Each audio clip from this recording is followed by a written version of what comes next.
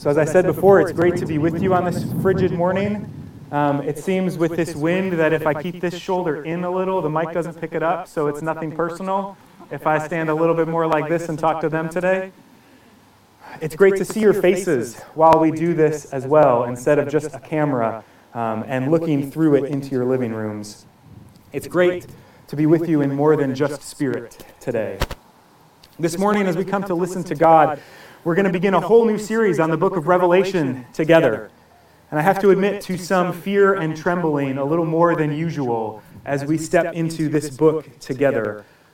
It's intimidating in a lot of ways. The imagery is wild and vivid, and for some, frightening.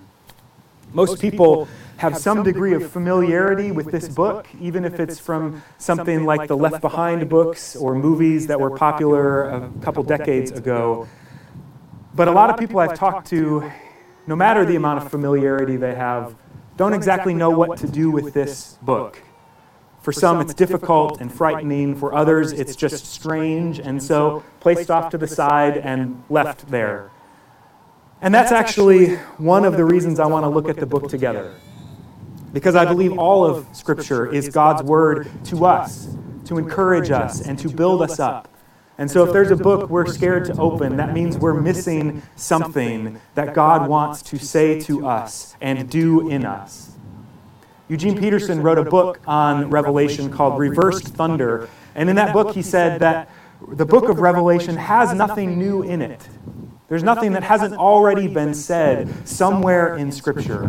But what John is doing is spinning it all together in a new and vivid way in order to enliven the imagination of our faith, to open the eyes of our hearts, to wake us up again and breathe life into our faith.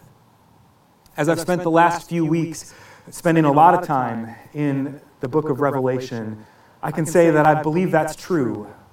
And I really want to be able to share that experience with you in the weeks to come.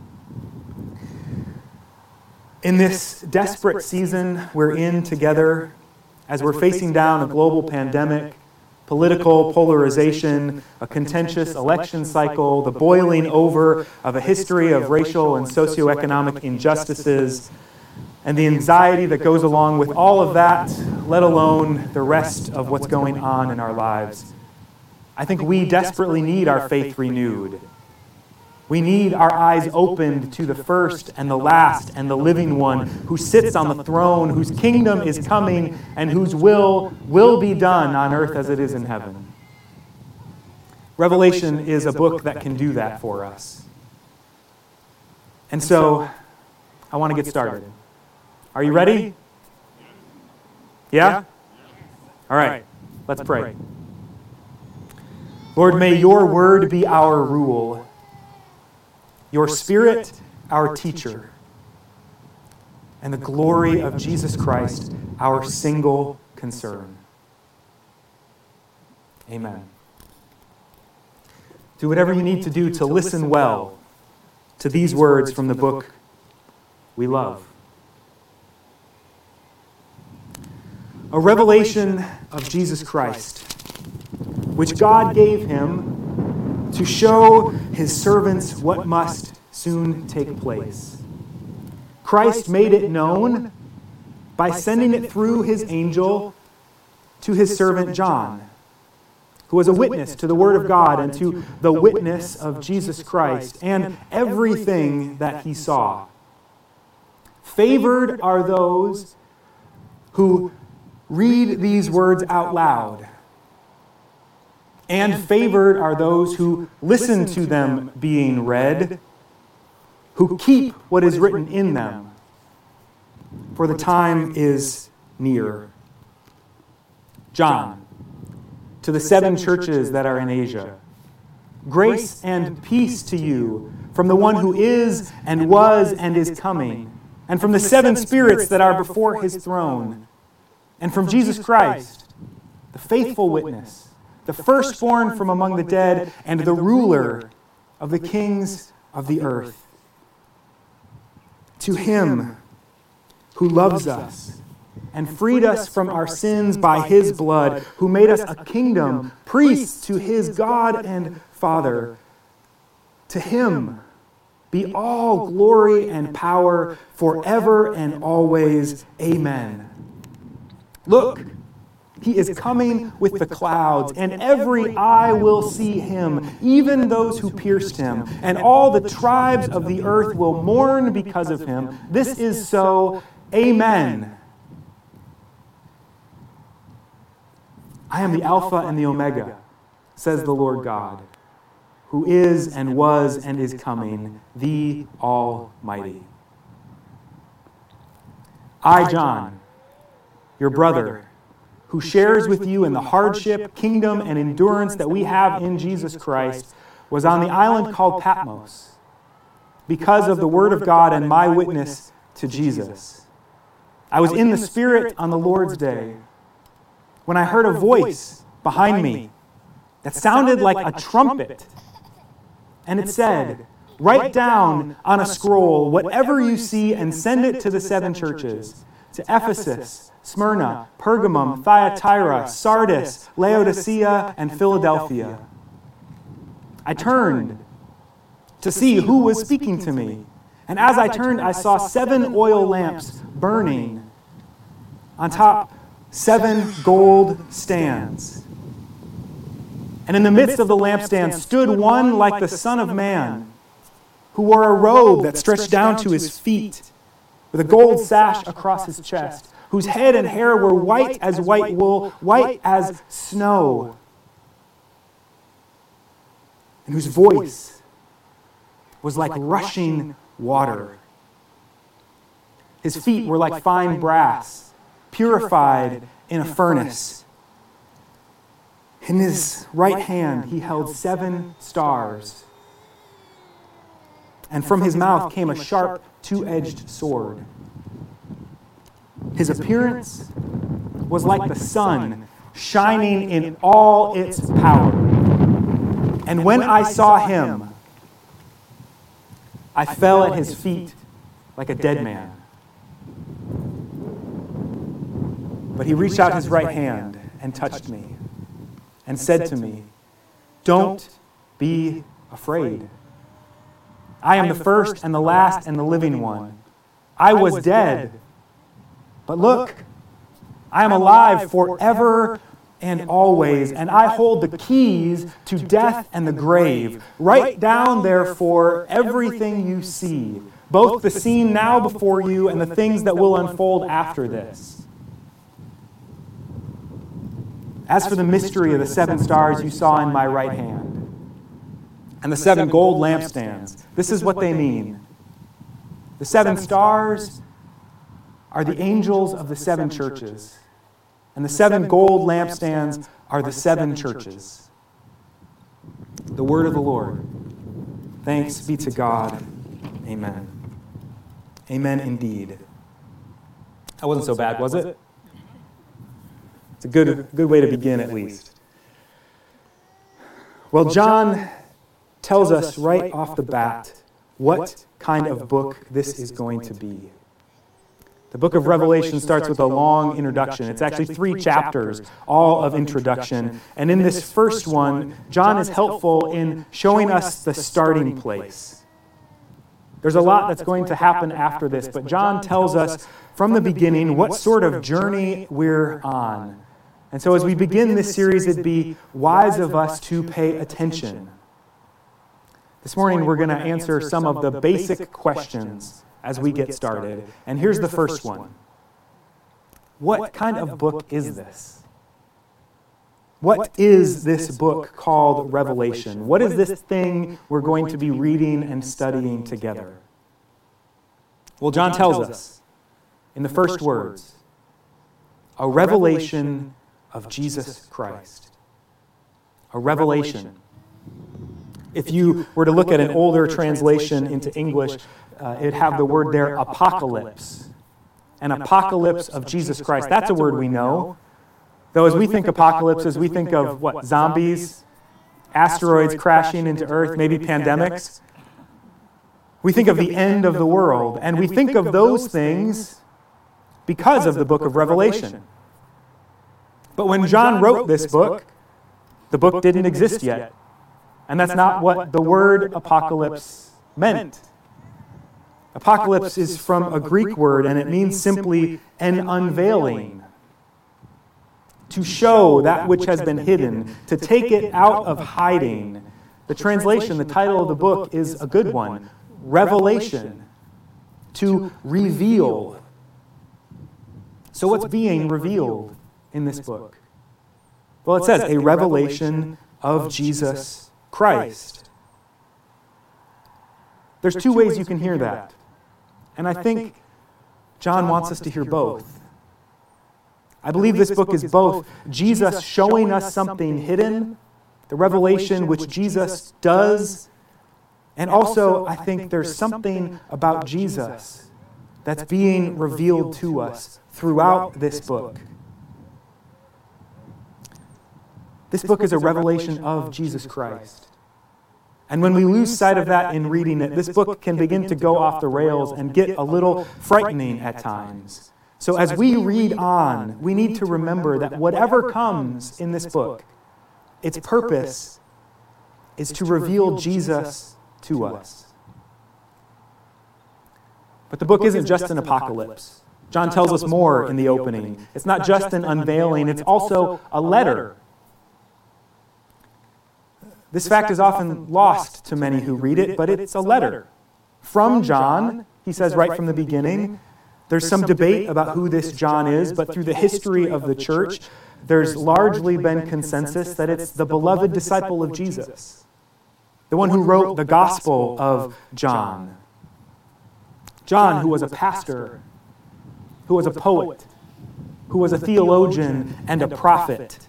John is writing down this vision that Jesus is giving him through an angel, writing it on a scroll and sending it to 7 churches. 7 actual churches in the province of Asia, modern-day Turkey, to actual Christians whose practice it would have been, like it is ours, to gather every Lord's Day, every Sunday. They would have gathered in one another's homes as small fledgling churches still. They would have gathered to sing songs, to read the Scriptures, which for them was the Old Testament, to share letters like this one that were sent around from early Christian leaders, the letters that become our New Testament. And from time to time, a prophet like John would have come around and shared God's word with them in the midst of that worship service. They would have celebrated a meal together, culminating in communion. John is writing a letter to these churches, writing God's word to them in the midst of their local struggles, in the midst of their local questions. And it's clear from the opening that John meant for these words to be read aloud and listened to. And what's clear from the first few centuries is that these words were. They were spread and shared wider and wider and wider, which is why they come to us in the New Testament. Which means there must have been something very meaningful that they found in these words. They must have heard God's voice speaking to them, to copy it down and pass it along. And yet the way some Christians read the book of Revelation makes it into a secret code book for deciphering the future end of the world. A code book that's understood largely to refer to events happening now in the world. But if that's so, those first Christians would have never understood it. It would have been undecipherable for them and meant nothing. And there's no way, I think, they would have continued to pass it down. This is a letter to real churches that existed 2,000 years ago, to face real and specific struggles, to answer real and pointed questions, a letter to address the situation of those people. So while it has much to still say to us now, the meaning we find in it must remain rooted in the meaning it would have had for them. This is a letter from John to real churches in the first century, facing real struggles. And it's meant to challenge and encourage them and now us. What kind of book is this? It's a revelation or an unveiling. And it's a letter. So the second question, if that's what sort of book this is, it's always good to know who's it from. Always good to know who a letter's from.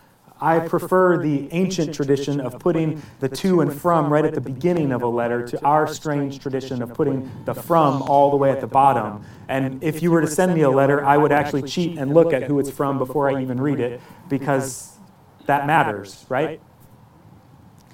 Well, this letter is from John, it says. From John to the 7 churches in Asia. John was known to those churches as a prophet and a pastor, as a brother in Christ, who likely had visited them in worship many, many times to work alongside them for the gospel.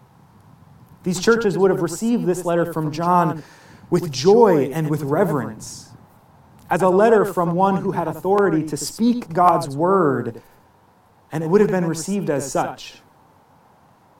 But while John is the one who wrote these words on a scroll, the vision itself isn't from John. John didn't dream all of this up himself. The book is clear. The vision is from Jesus. Not only is Jesus the one who stands behind John, speaking to him with a voice like a trumpet, but it's Christ who makes these things known through his angel to John so that he can write them down and share them with us. It's a vision from Jesus.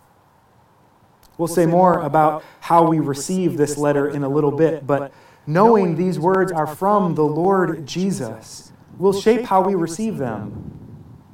We need not fear, but receive these words with joy, knowing that the one who shares them is the Lord of grace and love.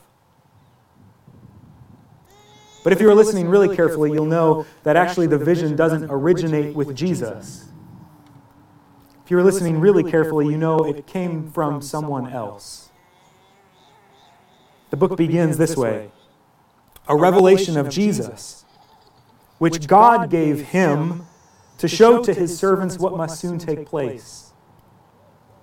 This is a revelation which God gave Jesus to make known through an angel to John, to write on a scroll, to send to 7 churches that copied it and shared it and passed it along to us, which means this is the Word of God for you now this morning. Which brings us to that last question. What are we supposed to do with this? That's the question I think I've heard most people asking when I've told them we're going to talk about Revelation. What am I supposed to do with that book? How are we supposed to receive this? Well, John gives us some good answers right away in chapter 1. How should we receive it? John seems pretty clear. He thinks we should receive it by reading it aloud and listening to it. Did you hear the blessing John spoke on you this morning? He said, I think in verse 3, favored is the one who reads these words out loud, that's me this morning, and favored are those who listen to it being read and keep what is written in it, for the time is near. That's you, at least hopefully, if you listened well and plan to keep it. This is the word of the Lord for us. And there's something about these words being read aloud and listened to that's key. And I don't just think it's because paper and books were expensive and inaccessible to most people in the first century, and this was the only way the words could be shared with others. I think something happens when the Word of God is spoken aloud and heard. It's not just a practical concern that leads Paul to say in Romans 10, faith comes from hearing. When the word is spoken, it is breathed into life. Taking these words on our lips, we incarnate them. We lend our flesh to give them life and speak them to others. We become witnesses of them and through them. And this is one of John's main concerns throughout the whole book, that we become witnesses of Jesus, the faithful witness. That we take these words into us, allow them to do their work in us, and then speak them back, having enlivened them by our lives and our witness. These words become real and alive when we speak them aloud and hear them. This is why I want to get back to the habit of memorizing and reciting Scripture as we go through this series. Because something happens when we allow the Word into us and then offer it to others. There's one more thing, though, about how to receive this book that I think is really important this morning and in the weeks to come. I think many times we receive the words of this book like John received the vision of Jesus. He turns and sees Jesus and falls on his face like a dead man. Many of us encounter these words with fear and trembling, in great awe. But notice how Jesus responds when John falls like a dead man on the ground. Jesus bends down, reaches out his right hand, the same one that was holding the angels of the 7 churches, and he touches John and says, "Don't be afraid. Don't be afraid." Because the risen and ascended, exalted Christ is here. Don't be afraid, says John. Says the one that John describes here with language he borrows from the Old Testament. It's from Daniel chapter 7. John describes Jesus borrowing Daniel's description of one like the Son of Man. In Daniel's vision, that's the one who's caught up in the clouds, who's presented to the Almighty Judge, the Lord God, the Ancient of Days, and is found worthy. And so is handed dominion over every kingdom, nation, and tribe across the face of the earth, and will now establish a kingdom to rule over and reign it forever. John describes Jesus as this one like the Son of Man. But John bends the vision of Daniel 7 as well to say that Jesus is not just the Son of Man, he's also that Ancient of Days. He's also the God who sits upon the throne as judge over all things, the one who sets the foundations of the earth and rules over it with power and justice, bestowing dominion now upon the church that is his body. It's to his witnesses who have heard the word of the Lord, who've eaten his body and blood, and who now offer their witness, not just by speaking the word, but by offering their body and blood too. It's this Jesus who unveils himself and the truth of the world to John, and now to us. It's this one who says, "Don't be afraid. I am the first and the last and the living one. I was dead, but look, I am alive forever and always, and I hold the keys to death and the grave." It's this Lord who stands in the midst of the churches. It's this Lord who bends down to touch us and to speak to us. It's this Lord who sits upon the throne, ruling over all things. And if that's so, then we do have nothing to fear. Amen? Amen. Let's pray. Lord, we bless you for your word that is Jesus Christ, your word in the Scriptures that give witness to him, and for your word proclaimed and preached. We pray that your word would work its way deep into our hearts, that as we offer it now back, that it may be alive and active, that your word may go out through us into the world, that your glory may be seen in us and in your kingdom, and may that kingdom come and your will be done on earth as it is in heaven. In the name of Jesus Christ, we pray. Amen.